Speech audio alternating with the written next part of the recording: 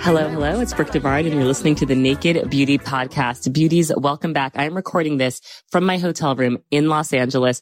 I had an epic night last night, a bit of like a very intense day. Let me give you like the background for what led up to where I am now. So I was in Scotland. I went to an incredible fairy tale wedding. I mean, just the most incredible over-the-top wedding I've ever been to in my life. The flowers, the details, the performance elements, the experiential food. It was in this gorgeous like castle, but it wasn't just the wedding night. Like there was a full like Victorian circus the night before, complete with like a carousel and performers. Now the bride, you guys may remember from my podcast, Esme Brown. You can go back to the archives of Naked Beauty and listen to my episode with Esme. I've also been like, you need to come back on the podcast to talk about what it's been like planning the most incredible wedding of all time. Now, I was in Scotland for the wedding. Then I flew to London to see Umud's family. So we spent like a day in London. Then I went from London back to JFK, literally like dropped off my bag, unpacked, repacked, got back to JFK, flew to LA, landed in LA. I slept for like 4 hours, woke up, then hit the stage to present for Black Creator Day. I was doing an Instagram Reels challenge. That was really fun. But then that night I had the Rhode launch party. Now Rhode is Hailey Bieber's skincare line, of course. And that was really fun. It was actually really, really amazing to see so many people in the skincare community. Like I got to meet Hiram. I got to meet Ron. He's from Beauty Stat. Charlotte, of course. I always love connecting with Charlotte, which is why I wanted to rerun this episode for today, because I'm like, I know a lot of people are new listeners. They may not have heard Charlotte's episode. And we also like go very in depth on sunscreen. And I think a lot of things that are very relevant. So I wanted to bring it back for this week. But I got to meet Hailey Bieber. She was actually very sweet, very nice. I feel like this line, I don't know. I've used the products twice. I do love the lip treatment oil. It's like a very nice, thick lip balm, and I like the salted caramel. I was not expecting to like the salted caramel, but I do like it. And then the glaze, everyone's obsessed with the glaze. I think it has marula oil in it, which, you know, I love adding oils into things. So like I'm the girl that adds oil into an existing moisturizer versus like buying a moisturizer with oil in it, if that makes sense. But the texture is very unique. I will give you guys updates as I use the product more. But what I love about it is price accessible. But the launch party was really fun. Like it was like one of these like very surreal LA nights. Like Kendall and Kylie are like in one corner, like Lori Harvey's there. Like I was like, wow, like LA, what an event. It was funny. I was saying on my Instagram stories, I was like the most covered up person there. I wore like long pants, a little heel, and like a long sleeve kind of like drapey top, with a belt. And everyone was just like in like a crop top, halter top, mini skirt. I was like, wow, I have on way too many clothes for an LA party, but I really did enjoy myself. But because of all of this just insane travel that I've had and the pace of life I've been living, I have not had a chance to edit my new episodes. So that being said, this is a rerun, but it's an amazing episode. Great to revisit because Charlotte has so much skincare knowledge. If you don't know her, I mean, I'm sure you guys know Dew Skin. I love Dew Skin. I love the eye patches. I love the Instant Angel Moisturizer. That's like the newest product that they've released. But I think she's just so knowledgeable. And I just loved hearing about her journey. And I think you guys will too. So tune into that and I will be back with a new episode next week. Thank you. You'll know real when you get it. It will say eBay Authenticity Guarantee, and you'll feel it. Maybe it's a head-turning handbag, a watch that says it all, jewelry that makes you look like a gem, sneakers and streetwear so fresh, every step feels fly. When it comes to style and luxury, eBay gets it. They're making sure the things that you love are checked by experts. Not just any experts, specialized experts. Real people who love this stuff with real hands-on authentication experience. So when you see that shiny blue check mark that says Authenticity Guarantee, shop with confidence. Every inch, stitch, sole, and logo is verified authentic through a detailed inspection. That's how you know eBay's got your back. Because when you finally step into those sneakers, put on that watch, get your real gold glow up, swing that handbag over your shoulder, or step out in that streetwear, you'll realize that feeling is unlike any other. With eBay Authenticity Guarantee, you can trust that feeling of real is always in reach. Ensure your next purchase is the real deal. Visit ebay.com for terms. And today's episode is brought to you by This Is Elle. This Is Elle is period care inspired by nature, 100% organic cotton tampons and pads, but without the high markup and price point. This is very accessible period care. You can find This Is Elle at thisiselle.com. That is the letter L, or wherever you are buying your period care items. I find them in CVS and Walgreens, and I really do find their products to be wonderful. So definitely check them out. thisiselle.com. Charlotte, welcome to Naked Beauty. I'm so excited to have you on. I am a longtime fan, and I just feel like you are the skincare educator of the internet. Thank you so much. I'm so excited to be here. So I adore podcasts, and you're on my always listen lists on Spotify. Oh my God. That is such a huge compliment, especially because you like really know your stuff. And I feel like I like to think that the Naked Beauty listeners and community, like we really know like ingredient science, like we get it. But, and we're going to get into this, I also love a good natural skincare moment. As you should. I know. We'll talk about it. We'll talk about it. But I also love your product, Dew Skin. The eye patches are incredible. And the reason why I didn't use eye patches for the longest time is because they're just like so bad for the environment. But then when I saw this like reusable situation, I was like, this is incredible. We're really excited it's out. And it's like one of those things where it was a complete fluke how it happened. And now I couldn't think of a better way to launch our brand and kind of like what we really want to achieve, which is really kind of shaking up things and just changing how we do skincare. Absolutely.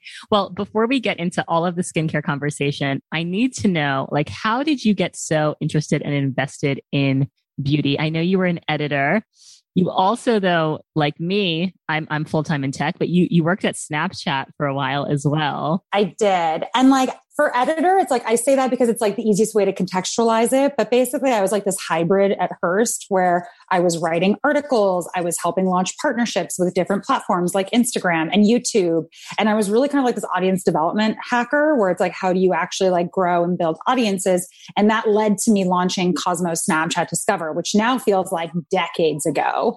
And so in launching that, I started having to write content, create content, do interviews, all this crazy stuff within that year that I was kind of like the editorial director of that platform.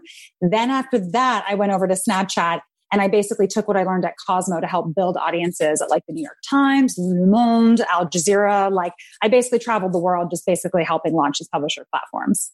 So that's why you're so good at social media, basically. Yeah. Oh, I had to learn. So basically for Cosmo, when I was at Hearst, like they just didn't hire enough people. So I literally had to learn After Effects like overnight. Oh my God. So I was doing the After Effects and the writing. I didn't sleep. Like I was there until 2 a.m. every single day for months. I believe it. And it shows in how great your content is now. So for people that are listening and struggling with like having to do a lot of like small little jobs, it in the end, it pays off, especially when you work for yourself, right? To learn how to do everything. And you're at 140K followers on Instagram. Yeah, that was totally unexpected. And it really did happen because I started talking about skincare. Because before talking about skincare, I always talked a lot about politics. I talked a lot about cannabis and CBD because there are so many issues with how we're bringing that product to market, and so I just, I used to talk about that. And then skincare is just something that is just like, I guess, far more universal. And it really started picking up. But for me, I love myth busting and I love marketing and I love talking about storytelling. And the reality is that in the US, marketing is very largely unchecked. And it's like pretty wild what brands can get away with. So that's where what I love talking about. Yes. Okay. Well, you and I have that in common. Where did you grow up? Were you always interested in beauty and skincare? So I was born in Boston, and then I moved to France when I was very little. So my grandmother raised me for a bit, and then I came back, and then I was in New Hampshire and Rhode Island. So I've always kind of lived like East Coast before I moved to Canada for school. So people ask me where I'm from. Like I'm really cautious to say anything because then they'll always ask me like some obscure question about that state that you should know, right? Like it's like a common thing. And I'm like, I don't know, because I lived there for 5 years as a child. But basically the way that I got into skincare, I mean, it's always been kind of part of your routine. Like, I think that people talk a lot about French skincare. French skincare is very simple. It's very straightforward. And also it's about habits, right? Like for a country that smokes a lot, I know that's a loaded thing to say, but they all know smoking's terrible for your skin. But I had my grandmother throw Nivea cold cream at me when I was like 9, because she saw that my skin was flaking. And it's like, that's the thing. It's like your genes has a huge impact on your skin. And for me, I have genetically dry skin, but I've been compensating for that for a very long time. So I just know how to deal with it.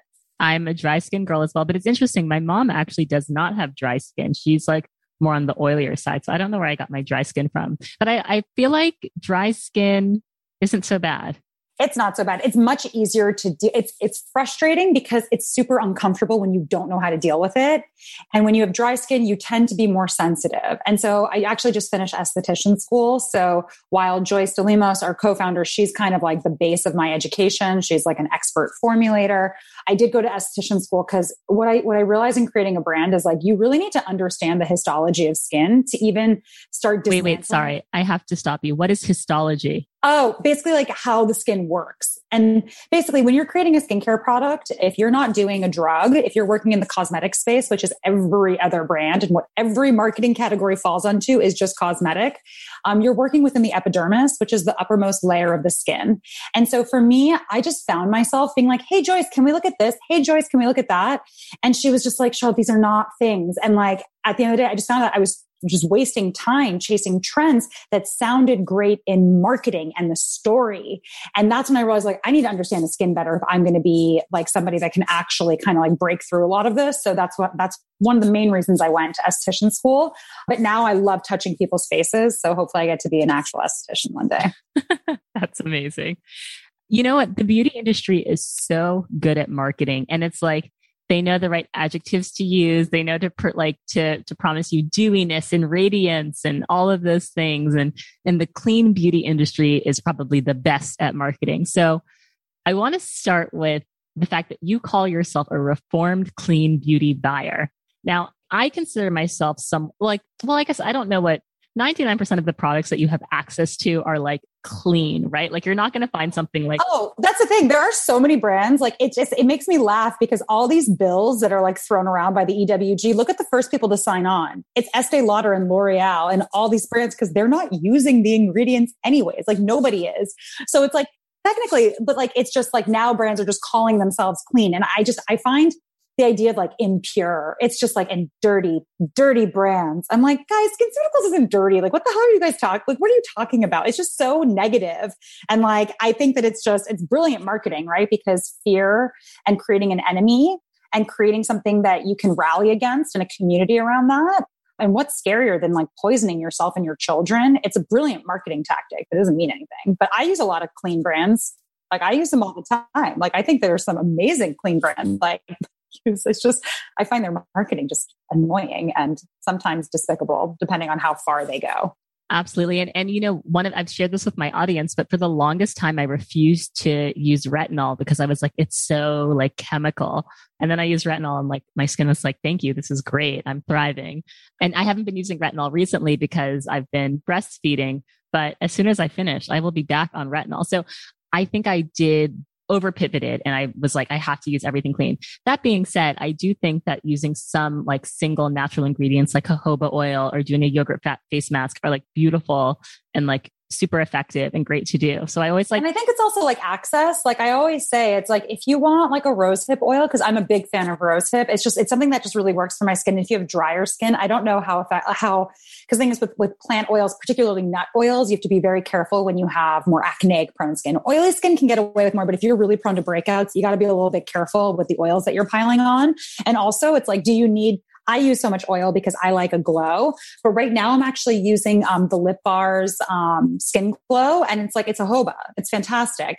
But yeah, you can just go to a Whole Foods aisle. But for me, when I was in my 20s, I gave myself perioral dermatitis and rosacea because of the clean products that I was using. And I convinced myself, because all the blogs were telling me this, all the forums were telling me this on Facebook, et cetera, that I went to, and I'm sorry, I swear a lot. I really fucked up my skin. And I went to a dermatologist and they were like, no. you need to just stop everything because you're having an allergic reaction. And then when I got perioral dermatitis, I was actually at a friend's house and I was living in Canada at the time. So I would have never been able to have afforded a dermatologist if I lived in the US because I was just out of school. Like, I had no money. And so my friend's mom, who was a dermatologist, looked at me and she just pulled me aside. She's like, that looks so uncomfortable. And she just wrote me like a script for perioral dermatitis because she felt so bad. Because I had this like massive patch here and I had no idea what it was. And I was like using these creams that had lavender in it. And lavender is not my friend at all. And it was just, at the end of the day, it's like a lot of these brands, at least their origins, they take advantage of customers who don't know any better. And I was a customer who didn't know any better and I trusted brands and I just fell for it. And I think that's what bothers me is that very predatory nature while they're telling you that they're looking out for you. It's very double-sided. Whereas, for me, like a honey mask, fantastic. Go do that. It's also accessible for some people, right? Like some people just have yogurt lying around. Not everyone's going to be buying a mask. Oh, 100%. So I would say if you want it for the lactic acid, buttermilk is technically a higher lactic acid. Oh, buttermilk. Okay. I haven't tried the buttermilk. Yogurt's around 0.9%, whereas lactic acid in buttermilk is between 2 and 4%, which is actually that's pretty exfoliating. Wow. So you heard it here, buttermilk. Wow. That's amazing. Okay. I love that. I will have to try that. I want to go back to I always have trouble saying this. Perioral dermatitis, which is like these little bumps around your mouth. And it's like one of the most stubborn skin conditions. And a lot of people ask like how to treat it. And I've even been asked like, how do I treat this naturally at home? And I'm like, I don't know. Is it something that you feel like you just need a prescription for? Yeah. So I would definitely say go to a dermatologist. And if you are, I completely understand why people are hesitant to take antibiotics because, it messes with your stomach. Like I recently I've been having stomach issues and it's just because I found out I was allergic to garlic, which is a nightmare. But I was put on all these crazy rounds and like the doctor did say at the beginning, like you should try an elimination diet because that's actually going to be the best for you. And I was like, no, I will not be doing that. Like give me everything else before we have to go there. And then it turned out the elimination diet. So props to that doctor. But ultimately with perioral dermatitis, you absolutely need to go to a dermatologist. For me, sulfur worked very well. It's a prescription called Avar-E, but it doesn't work for everybody. I was lucky, and that's technically a natural, right? It's like sulfur. It's not because it's like they have all this other shit in it, but it's based off of a natural compound, but also doing nothing, which is the hardest thing to do because perioral dermatitis, it will, at least for me, if I put any cream, any serum, anything over it, it just got worse and worse and worse and worse. And I feel like it just like thrives off of you doing more. So you have to do nothing. But when you have this fucking rash on your face, all you want to do is get rid of it. And you just shouldn't touch it. And even worse, what people want to put makeup over it to cover it up, which is probably makes it so angry. I'm like, wear a hat and literally wear a face mask and call it a day and just social distance from yourself, your mirrors, from your phone, because you just need a minute. Absolutely. Let's talk about slugging. I feel like you have brought the practice of putting Vaseline all over your face into a mainstream skincare conversation in a way that I can't think of a trend recently that's been as powerful. So tell me about slugging, why you do it, and like how you thought to start like kind of preaching its benefits. So the first thing is it's very dramatique, right? Where it's like, everyone's like petroleum. And it's like, girl, no one is telling you to go to Exxon to do your skincare routine. There is an enormous difference between petroleum and petrolatum, which there's no like Vaseline industrial complex. Nobody's drilling for Vaseline. It's literally for oil that goes into machines and to cars. And this is a byproduct. It would be wasteful to throw it out. I completely agree that we need to absolutely move away from fuel as a sustaining source. I think it is horrible for the environment. It fucks over communities, like all those things. Yes, absolutely. But you are throwing out a byproduct. And I didn't know if you knew this, but those machines that are planting all of those industrial crops, because most skincare is not made with small, farm to table crops. It's with large industrial crops. They require oil. So I think that it was that first piece where it's like everything is just way more nuanced than a lot of brands want you to understand. And I don't know if that's a byproduct of them not wanting you to understand or them not wanting to educate, because it's really hard to educate people because these are very emotional and scary times. And it's much easier to say we're petroleum free, even though every skincare brand in the US is petroleum free. Every skincare brand. It's a meaningless claim.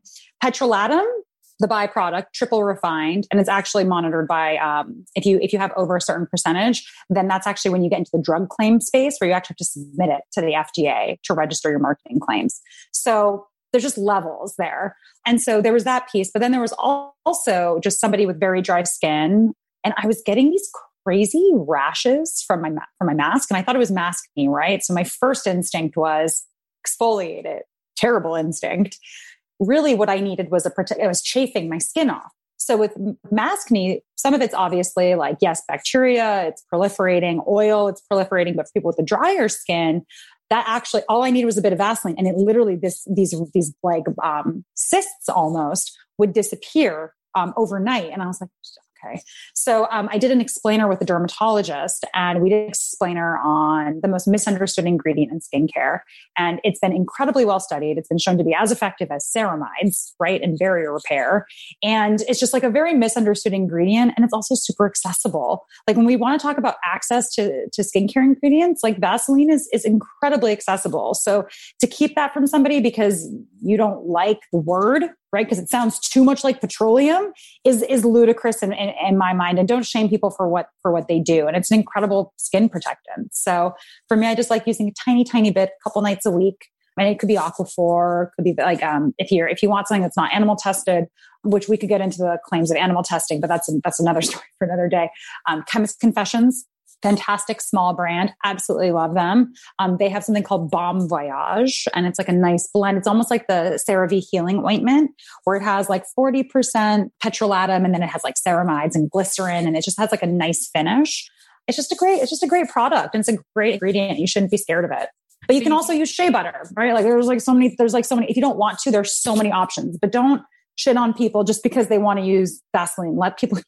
Oh, and by the way, people have come on this podcast. I'm just thinking of an amazing singer named Kirby. She came on this podcast and she said she uses Vaseline on her skin every night and she wakes up glowing. Like, and also older people, like if you ask older people, they'll say they put, Vaseline on their skin and it looks good. So after your full skincare routine, you do the Vaseline last. Depends on what I'm doing, right? Like I wouldn't do it on a retinol night.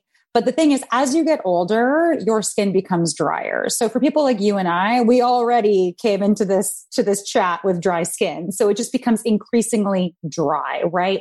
And then with sun damage and everything else that's happening, pollution, right? Like New York, just a tiny bit of pollution.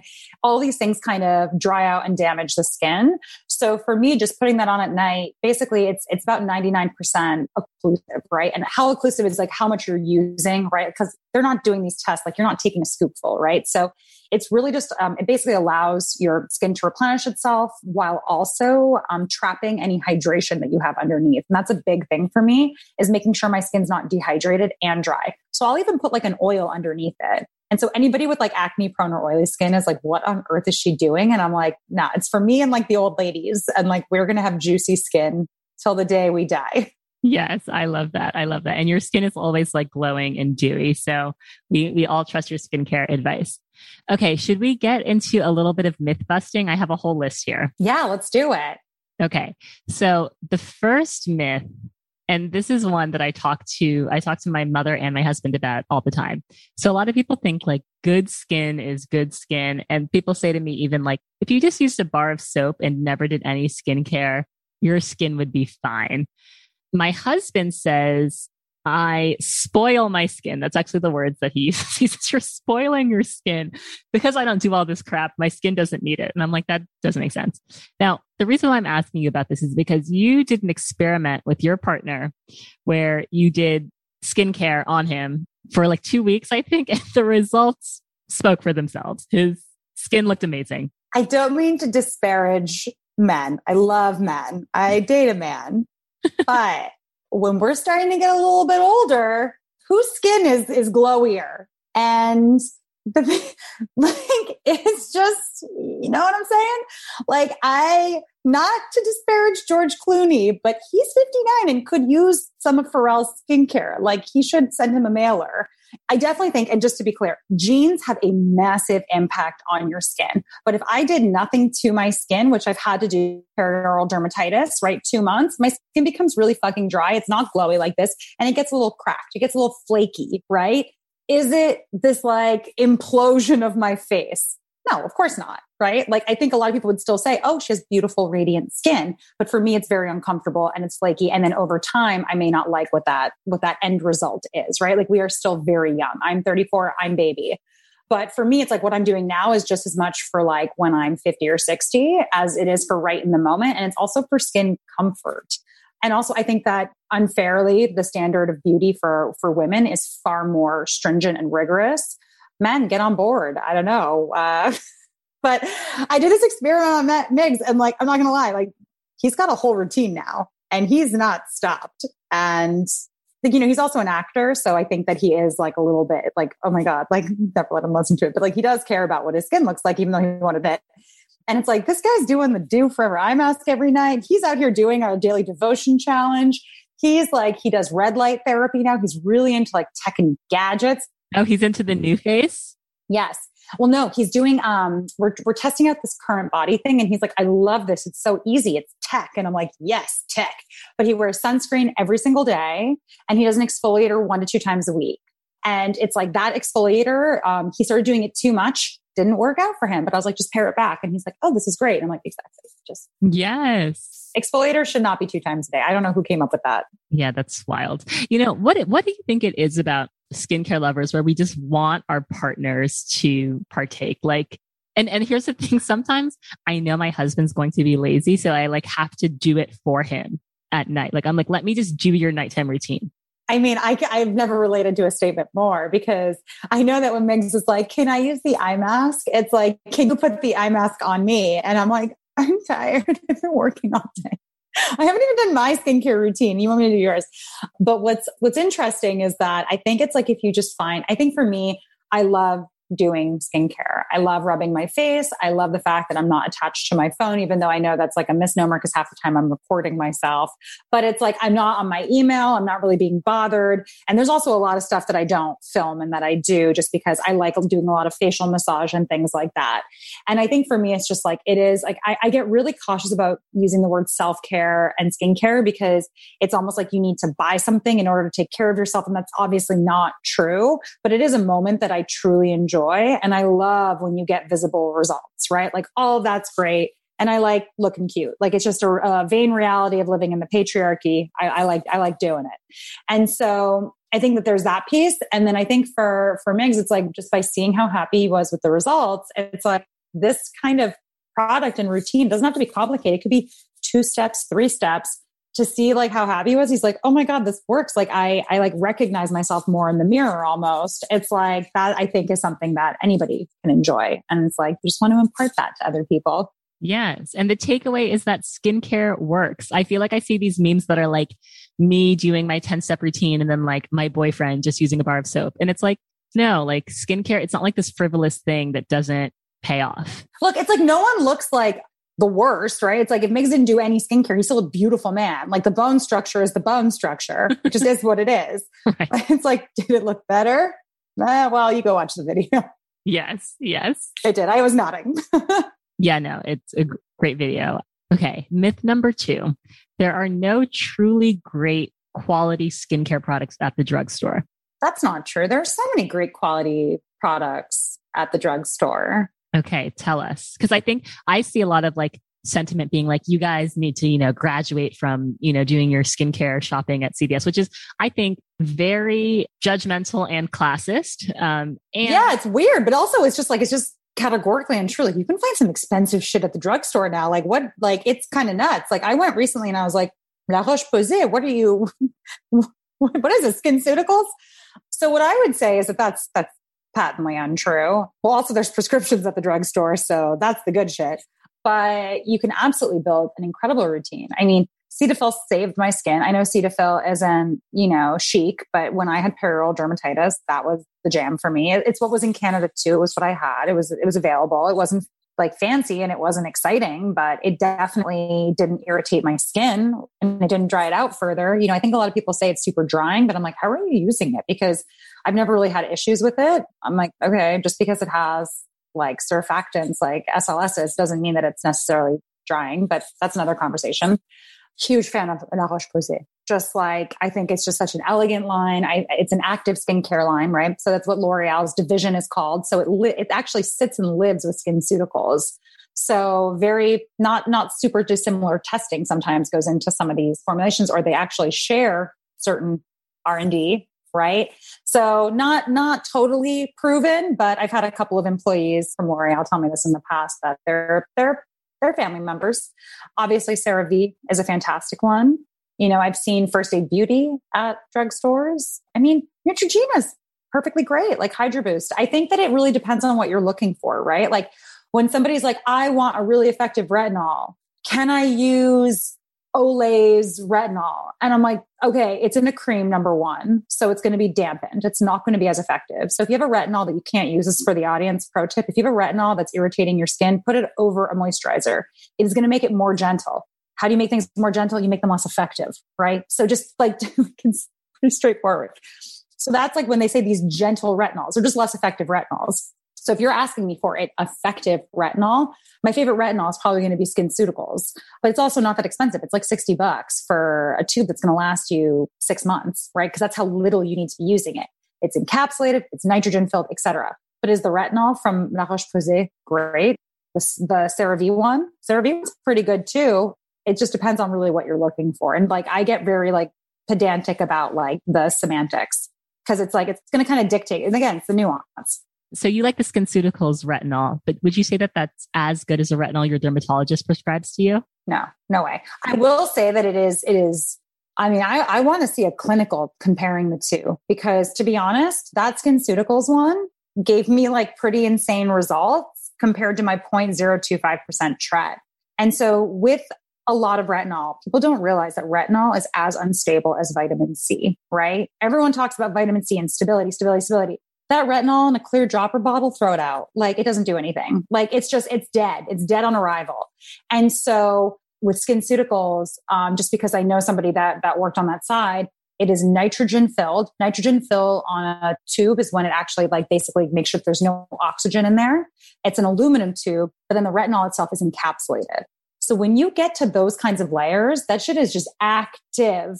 Whereas a lot of other ones, like I'm not a big fan of the ordinary retinols, is because people are like, it's so gentle. And I'm like, yeah, but 1% retinol is not gentle. That's gentle because it's not active, most likely. I mean, I would like to see a stability test. But again, it's also vis-a-vis the price, right? Like, are you really expecting, this incredible, like it's $6? Like I would prefer the CeraVe one just because I know the kind of vetting that goes into L'Oreal products. And if I had to choose between two, CeraVe. Totally. So what do you think about, and I'm hoping I'm pronouncing this right, Bukuch oil? Is that how you pronounce it? Yeah, Bukuch oil. I don't even know if I'm saying that right. So we could both be totally wrong. Mangle this word. But people say it's a clean retinol, and I want to know how you feel about that. Okay, I'm going to say something very controversial, but look up a fetal study of mice with Bukuch oil. Okay. It caused fetal toxicity. Whoa. In high doses. Like, it's in doses you would never see in humans, right? So it's not even worth bringing up because it's so misleading for me to even say that thing. And that's why I'm like controversial. It is misleading for me to say that Bukuch oil is unsafe. But if the tables were turned and if this was a study on retinol, that clean beauty brands would have sunk their teeth into it and just shared it everywhere. And I think that that's kind of like where it's like scientists are at a disadvantage because they're not going to like lie to you. So for me, Bukuch oil, is it clean? I don't know what's clean. First off, Bukuch oil, it's wild foraged. There's no known, this might have changed. This has been since 2020, but you can't farm it or nobody's been farming it, right? So it's wild foraged. So it's been shown to be detrimental to the environment, right? Oh, wait, sorry. Can we pause there on wild foraging? Because I feel like a lot of beauty brands share that as like a plus. Like they'll be like, there's no other way to farm it. There's no other way to farm Bukuch oil. So it better be fucking wild farmed. Otherwise, what is it? So it's like, there's been a lot of stories from, or a lot of reports from Pakistan about how damaging it's been to the environment and from India as well. And so again, these haven't been updated. So I don't know if it's better now, but I think this idea with clean, it's like, it's such a loaded term because you're just saying like, our sourcing is the best. Like you would assume that the sourcing is the best. That's not necessarily true. And you also don't want to make it so on the opposite direction where people who would forage it for for their local economies don't get decimated either because we move away from the ingredient, right? So there's balance. But I think my real issue is also with the actual research on Bakuchi oil. It is one study. It is not a very well conducted study, and it's not showing equivalency with retinol. So no, it's not a retinol alternative. And also there's the whole thing, like if it's in a clear dropper bottle, do we know the stability on it? It's like, there's just so many layers to like how we're talking about these things that for me, whenever I hear like a clean plant alternative of retinol, I'm like, retinol is vitamin A, guys. It's vitamin A. Right. And also for me, for ingredients that are super, super effective, do we need plants? Do we need to be farming? Do we need to be taking up that space? So it's like for vitamin C, like no one needs a lemon grove for that. It's L-ascorbic is just fine. Yes. And I think you and I are using the same vitamin C now, the Beauty Stat vitamin C, which it's a little intense. I like it. I can see results, but it is a little stingy. For like the first time I used it, it was like a lot. Yeah, it's definitely, and I think that that's again where it's like, these are active. And so L'Oreal, I think it's Revitalift. I can't remember. It's like the L'Oreal, like with the red logo bar, but they have a vitamin C, and on the packaging, it says nitrogen filled and encapsulated. And I'm like, these guys took the same tech from SkinCeuticals. Like, you know what I mean? Like, that's what I mean. We're in the L'Oreal family. You just see how they just kind of share this stuff, but basically it's a 10% vitamin C. And that shit, I recommended to some people on TikTok and they're like, it burned. And they were like, we were using this like ordinary version before. And I was like, I think it's just active and you need to probably slow it down and also stop with exfoliating your face when you're using these ingredients, or just stagger it out. Like don't use everything at once. But yeah, no, the Beauty Stat is like, that's what 20% feels like. Yes. Well, okay, let's just jump into it. Exfoliation. So myth, I should be exfoliating my face morning and night or every day. Myth. Okay. If you have like a medical condition where your dermatologist is like, peel off a layer of your face every day, sure, whatever. Go talk to your derm. I'm not a derm, so I'm not going to speak to that.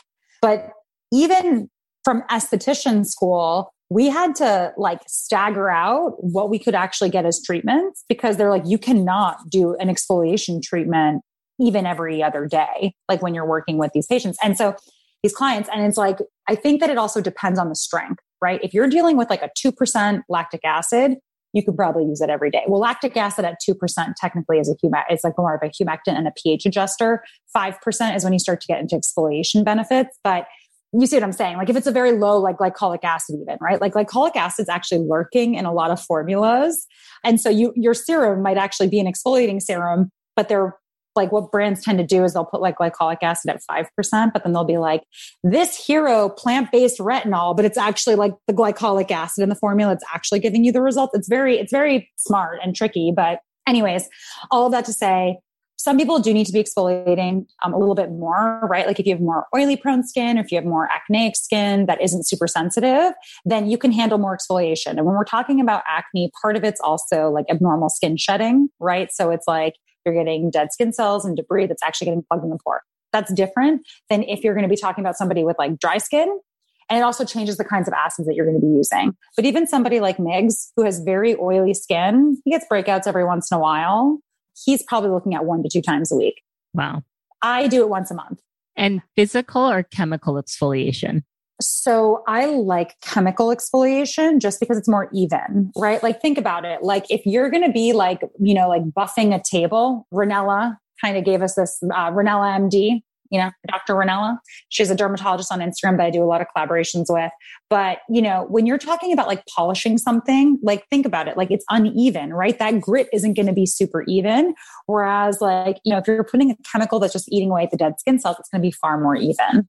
But again, if you want to do a sugar scrub on your body, like go for it. And I love Hana Beauty. I'm obsessed with their shea. I actually have it like pretty close by, their shea butter, like exfoliating scrub. Oh, that bar. Yeah, that's amazing. Love it.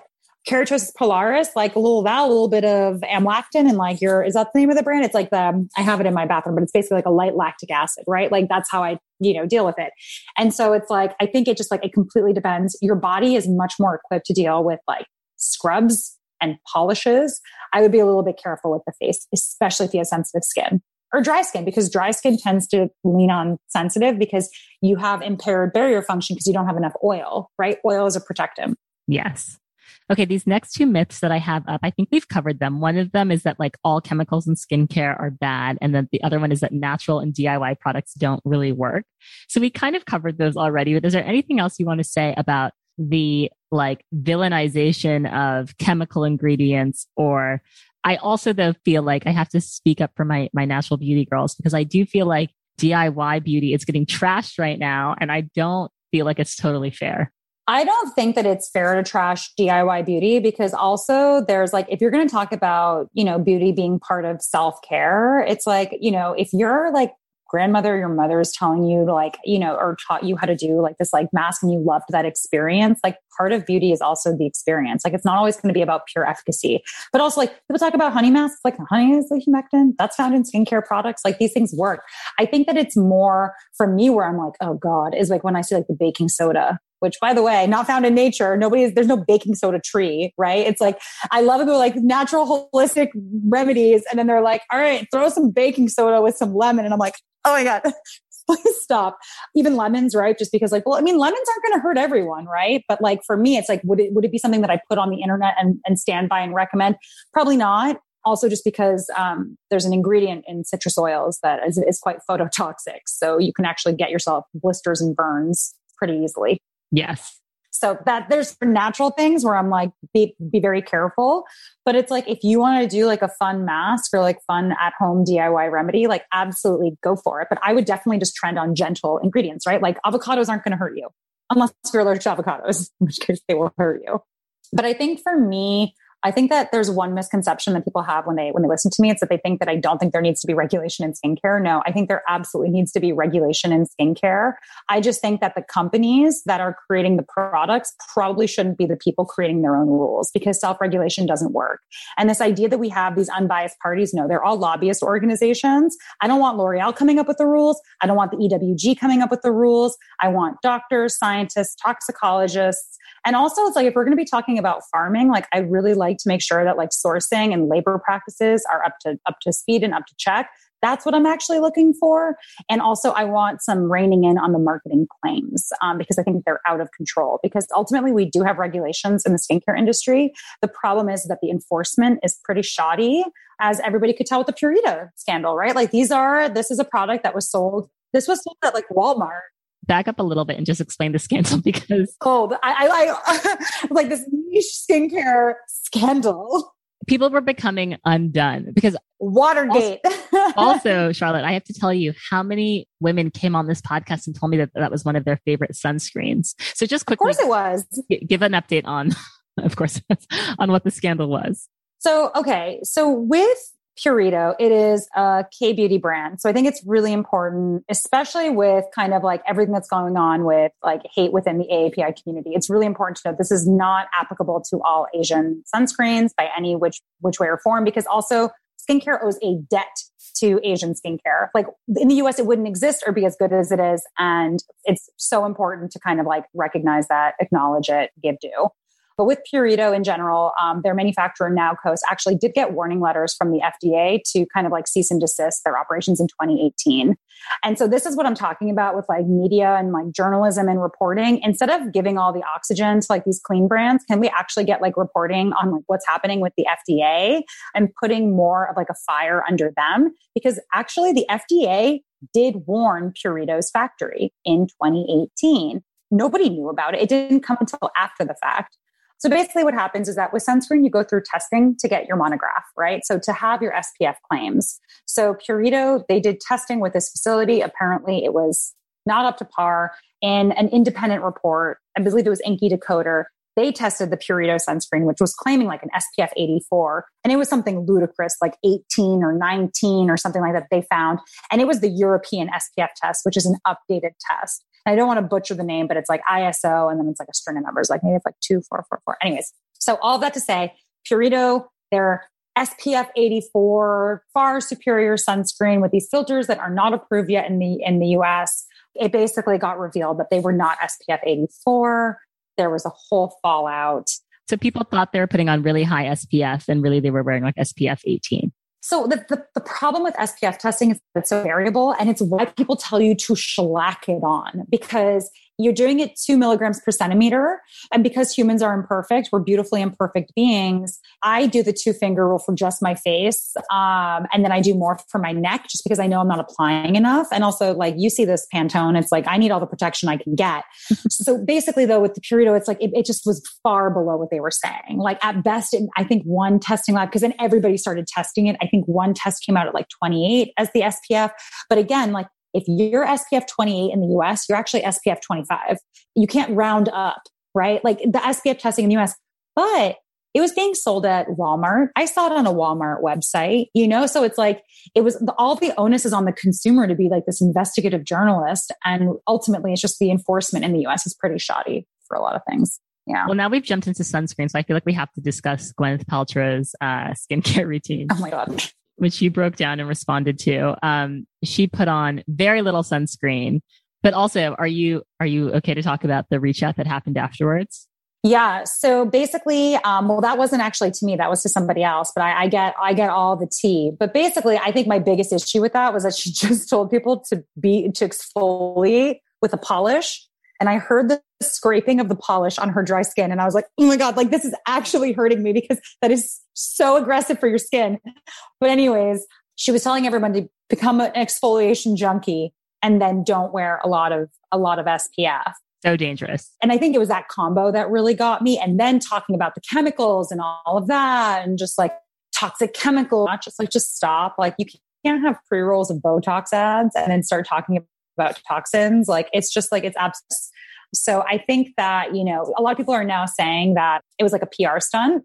And for me, I really think that's just what she does for her skincare routine. And she probably just didn't think it was that big of a deal. But yeah, don't use sunscreen as a highlighter. Just slather it all over your face. Like, look at Martha Stewart. She has 2 sunscreens, one for inside and one for outside. Yeah. So that was actually one of my last myths on this list, that sunscreen's only for outside. You're a big fan of sunscreen inside as well, right? Well, I think it's because pandemic is like another level, right? Like sometimes I am in a cave, and if you're in a cave, you don't need sunscreen, right? Like you're in 4 enclosed walls. Good luck. That's not good for you, but good luck. You're fine. Like I have some people that work in like grocery stores that like message me panicked and like, I work in a grocery store. I'm like, you're probably fine. Like, don't worry about it, girl. Thanks for working during this fucking pandemic, making sure that we're fed. But for me, I work in direct light. I have a window that I'm looking at. It's nighttime, so you can't see, but I have direct sunlight. I will go outside, right, to go get groceries. I'll maybe go mail something, and I won't even think about it. I just leave the house, right, and I put on my mask. And so I think it's that where it's like just get in the habit of wearing it every morning, because more often than not, you might just find yourself outside and you've applied something in the morning. Now, for me with reapplication, people always ask me like, "How do you reapply over your makeup?" And I'm like, "Not well. I don't." These powders don't work very well. I did a test on my UV camera and it completely displaced my makeup in order to actually get any protection. I use a lot of hats. And then if I'm going to be going out, I just use a beauty blender I'm now obsessed with Asian sunscreens now that I found a retailer that we can buy from, but it's just find a way to make it go on over it. Okay. So you apply your sunscreen with a beauty blender. If I'm reapplying it over my makeup, absolutely. But if I'm applying it in the morning, I do it right before my makeup if I'm going to be wearing makeup. But yeah, put it on in the morning, because if you have windows, you're probably going to be exposed to UVA. Also, I'm undoing a lot of damage. I did tanning beds as a teen, and I didn't wear sunscreen until my mid-20s, right? So I think it's also for me, I just don't want any additional knocks. I'm done. Yes. What are your favorite mineral sunscreens? Okay, my favorite mineral sunscreen. So I do love a good hybrid, like a zinc and the homosalate blend. And I think that's a blend for CVS Clear Mineral Zinc. So CVS has this tub, and it's $5. It's pretty good. It's actually good. It's I think it's an SPF 50. And so I like that one. And then I love Dr. Loretta's Urban Antioxidant Plus. But again, these aren't true minerals. I would say the only true mineral that doesn't really piss me off is Blue Lizard. Oh, wow. Just because of price. I'm sorry, but I apply so much sunscreen, and it's because of the damage, et cetera. But also it's I need a lot of sunscreen. I also have a bigger face. Those sheet masks, they never really fully cover the face. And so when you're using like 3 fingers worth, like I'll be spending $50 and that's going to last me like 20 days. And I'm not spending $50 every 20 days on a mineral sunscreen that's not even an actual like match for my foundation, because they're always tinted and they always look a little off. So and so many now don't have silicone anymore. So they don't even blend well, right? They're just streaky and you end up wiping off a lot. I just tried this very clean brand. It has like 40 shades, blah. And I ended up wiping off most of it. And then I looked at it under the UV camera. I had streaks where my skin was showing underneath. And that's how I had to get it to like a good finish. And I'm like, this is just silly. Like, and I just spent $50 on it. So I will say that 11, is it 11 by Venus Williams? That one, the one in the tube is pretty good. Okay. I haven't tried it. I do like that one. It's always sold out, but that one's pretty good. Yeah, there are probably a few more, but I've just had a couple of traumatic ones. I mean, Kinship is fine, but again, it's like, I got it for $35. Somebody told me I got ripped off and I was like, I don't know. I got it off this like clean beauty website, but it was $35. And again, it's just like, I just have to wear makeup over it and that's fine. Like, but with Blue Lizard, it's actually like, it has a pretty good, decent finish. And it's really hydrating because a lot of mineral, basically zinc is a mild astringent. So if you're wondering why these sunscreens are so greasy, but then your face is dry at the end of the day, it's because zinc isn't a mild astringent. So it's going to dry out your face. Totally. I'm happy that you've said what you've said about mineral sunscreens not blending, because people always ask me like, oh, for Black women, what's like a good mineral sunscreen that blends in? And I'm like, I don't think you're going to ever find one. It's like it's Fenty. You have to literally color match, but then you have to deal with the fact who uses a whole palmful of foundation? Like you use a small amount usually. Exactly. That'd actually be really interesting though if Fenty came out with like a mineral sunscreen to like match all of their foundation shades. That's the skincare Rihanna should have come out with. I mean, that would have been incredible, but the testing on that. So you have to do testing for each individual shade. Oh, wow. Yeah. And she's not sketchy. She's working with like LVMH. So when you're doing LVMH, you're actually doing the testing. So I've actually caught a few brands that are sold at big retailers that did the testing on 1 or 2 shades. It's not all of them. And you're technically, you legally have to do them. And that's what I'm saying. Again, there are regulations. They just aren't well enforced. Oh my God. Okay. Well, I honestly feel like, Charlotte, I could talk to you for hours. Like there's I have stuff on this list that we haven't even gotten to, which just means you need to come back on Naked Beauty. But whenever you want. I'm going to hit you with a lightning round right now of beauty hacks, beauty advice. The first beauty hack that I'm going to ask you about, which I love, is around the fact that if something doesn't work for your face, if skincare doesn't work, you should throw it away. And you have a great beauty hack for this. Your body. What about your feet? Your poor, neglected feet. Use it on your foot. Yes. Give your foot a spa day. I love that. Why is sunscreen in Europe and Asia and Australia better than sunscreen in the US? They've allowed for the passing of better filters. So the FDA has been sitting on new regulations from 2007, right? Is that when was Obama elected? 2008? 2008, yeah. My God, that was pre-Obama. This is Bush years. So it's been a while. But basically it's due to different lobbyist groups in the US. We just have not been able to pass regulations on new sunscreen filters. So the 2 big ones are Tinosorb and Uvenol. And it's actually what was in Purito's SPF, but it wasn't at the required concentrations, or they just didn't formulate it to be strong enough.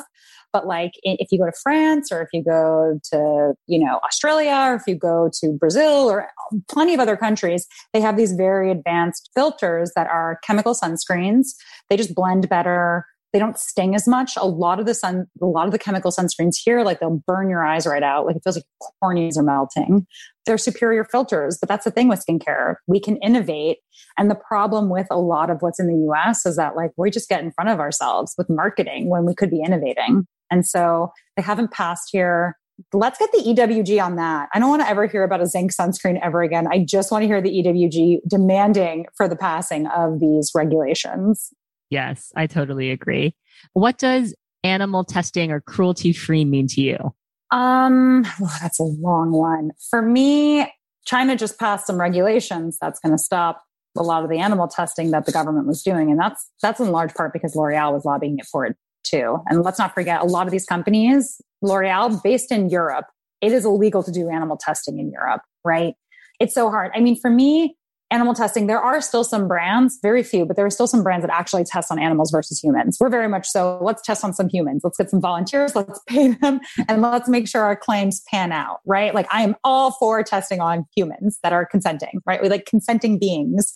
We believe in consent at Do. And so for me, it's a bit, vegan is very important, I think, because that's a commitment to not using animal byproducts. Animal byproducts are still in the skincare industry. That is absolutely a thing. But for me, cruelty-free, it's a tough one because I feel like a lot of brands use it and like it's very easy to be cruelty-free. It's very easy because not a lot of ingredients are tested on animals anymore. I think there still should be a ban in the US. I think there should be a ban everywhere because you never want it to crop back. You never want any bad actors. But I think it's good that people freaked out at L'Oreal because then it got a fire under their asses to kind of get, other organizations in line.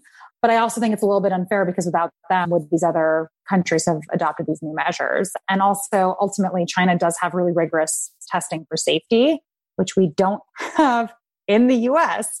So it's kind of like a double-edged sword. But I don't think anybody should be testing on animals. I think you should test on humans because that's also where the product is going. Like we could talk about comedogenic and how silly that is because it was tested on rabbit ears, which was a waste. They should have just let the bunnies go.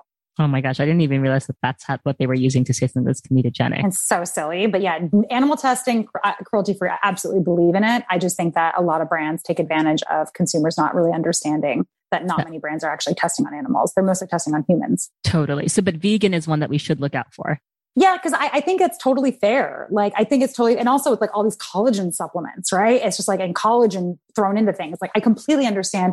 And even like some like lanolin, which is like, sheep. That I totally get. Absolutely, brands should be putting it on. Even gluten-free sometimes, because sometimes like some things are wheat derivatives. Like, I get it, but it's like cruelty-free. I absolutely think you should be cruelty-free. I think every brand should be. The reality is that the amount of brands that are still doing testing on it. And just because you didn't do testing on it doesn't mean that like 40 years ago, the way that ingredient even entered the market wasn't tested on animals. Like, you see what I'm saying? Like it's really hard to define. And so a lot of these brands, it's pay to play to get the seal. So totally makes sense. Okay. What are your top 3 skincare products right now?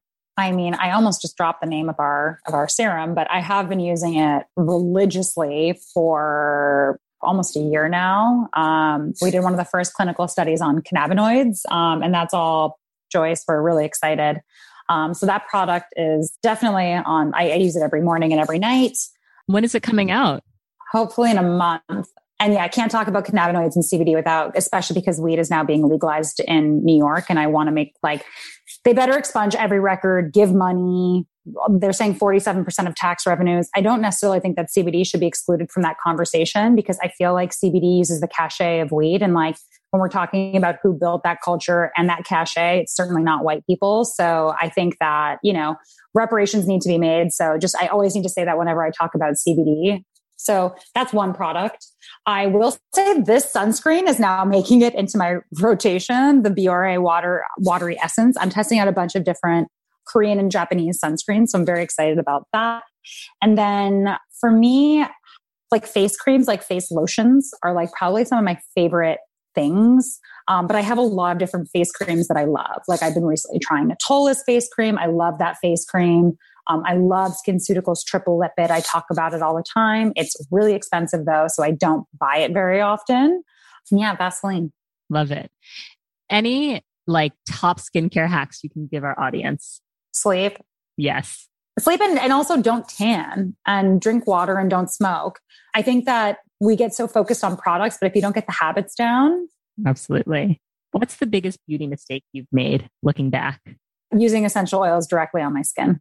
That was a big one. Yikes. No carrier And even trying to do carrier oils, because then I learned about carrier oils. But the thing is my skin just doesn't react well to certain essential oils. And I just didn't know any better. It's fine on my body, but my face just gets a little rashy. So that was a big mistake. But no, I literally put lavender directly on my face and it was carnage. But I was told it would purge all the toxins from my skin. And it's a rash. It's a rash, babe. Yes. As a white woman who has a big platform in the beauty industry, what do you do to kind of uplift and amplify people of color with your platform? I mean, I think that the easiest thing to do is to just repost and also give credit where it's due, right? Like if I say something where I'm like, I know this is coming from somebody else, you have to give credit to where that comes from. Like I saw a lot of people starting to adopt like the 60-second face wash rule. And it's like, that clearly comes from like LA Beautyologist, right? So it's like, I think those kinds of things where, or it's like, you know, I was testing sunscreens and talking about white cast. And I was like, fuck this. I'm just going to repost dermatologists and like Black creators that are like, this is so much easier. And like, I just made a guide. I'm like, here, just follow these people, because why are you asking me about white cast? I am Casper. Like, this is not the place to come. And then I think also just like, for me, just like particularly just, especially working in cannabis and seeing how little was being done by the government to make reparations for the war on drugs. That was a very targeted attack. It's very clear. It's very racist. Money. You got to give money also to organizations. So, you know, that whether that be for DO, whether that be, you know, on my personal donations. And then just generally, I think just being very vocal about what's happening in different communities. Like I live in New York and it is very scary for Asian Americans right now. The fact that we even have to say Asian Americans, like just American, you know?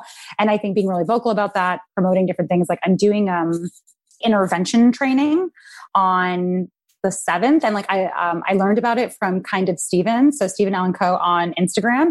And it's like sharing that, promoting that, making sure that people can have the tools to learn. Because, you know, a year ago when I was talking about how much I hated Trump and like racism, because I'm very, very vocal about that, people were like, it doesn't exist. And I feel like we're having less of those conversations now. And I'm like, that's progress. And it's just constantly being loud as fuck. And that's my brand.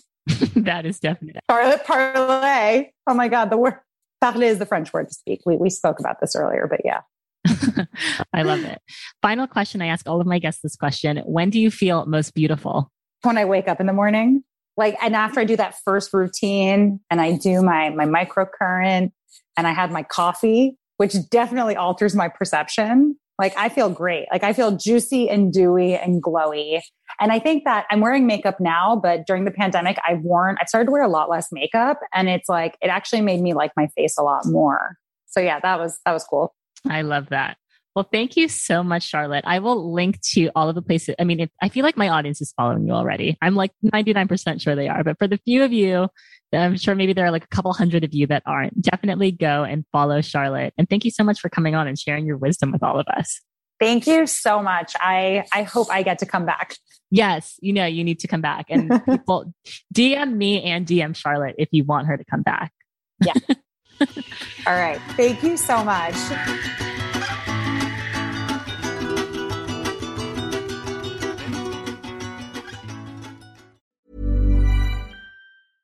Imagine the softest sheets you've ever felt. Now imagine them getting even softer over time. That's what you'll feel with Boll & Branch's organic cotton sheets. In a recent customer survey, 96% replied that Boll & Branch sheets get softer with every wash. Start getting your best night's sleep in these sheets that get softer and softer for years to come. Try their sheets with a 30-night guarantee. Plus, get 15% off your first order at bollandbranch.com. Code BUTTERY. Exclusions apply. See site for details.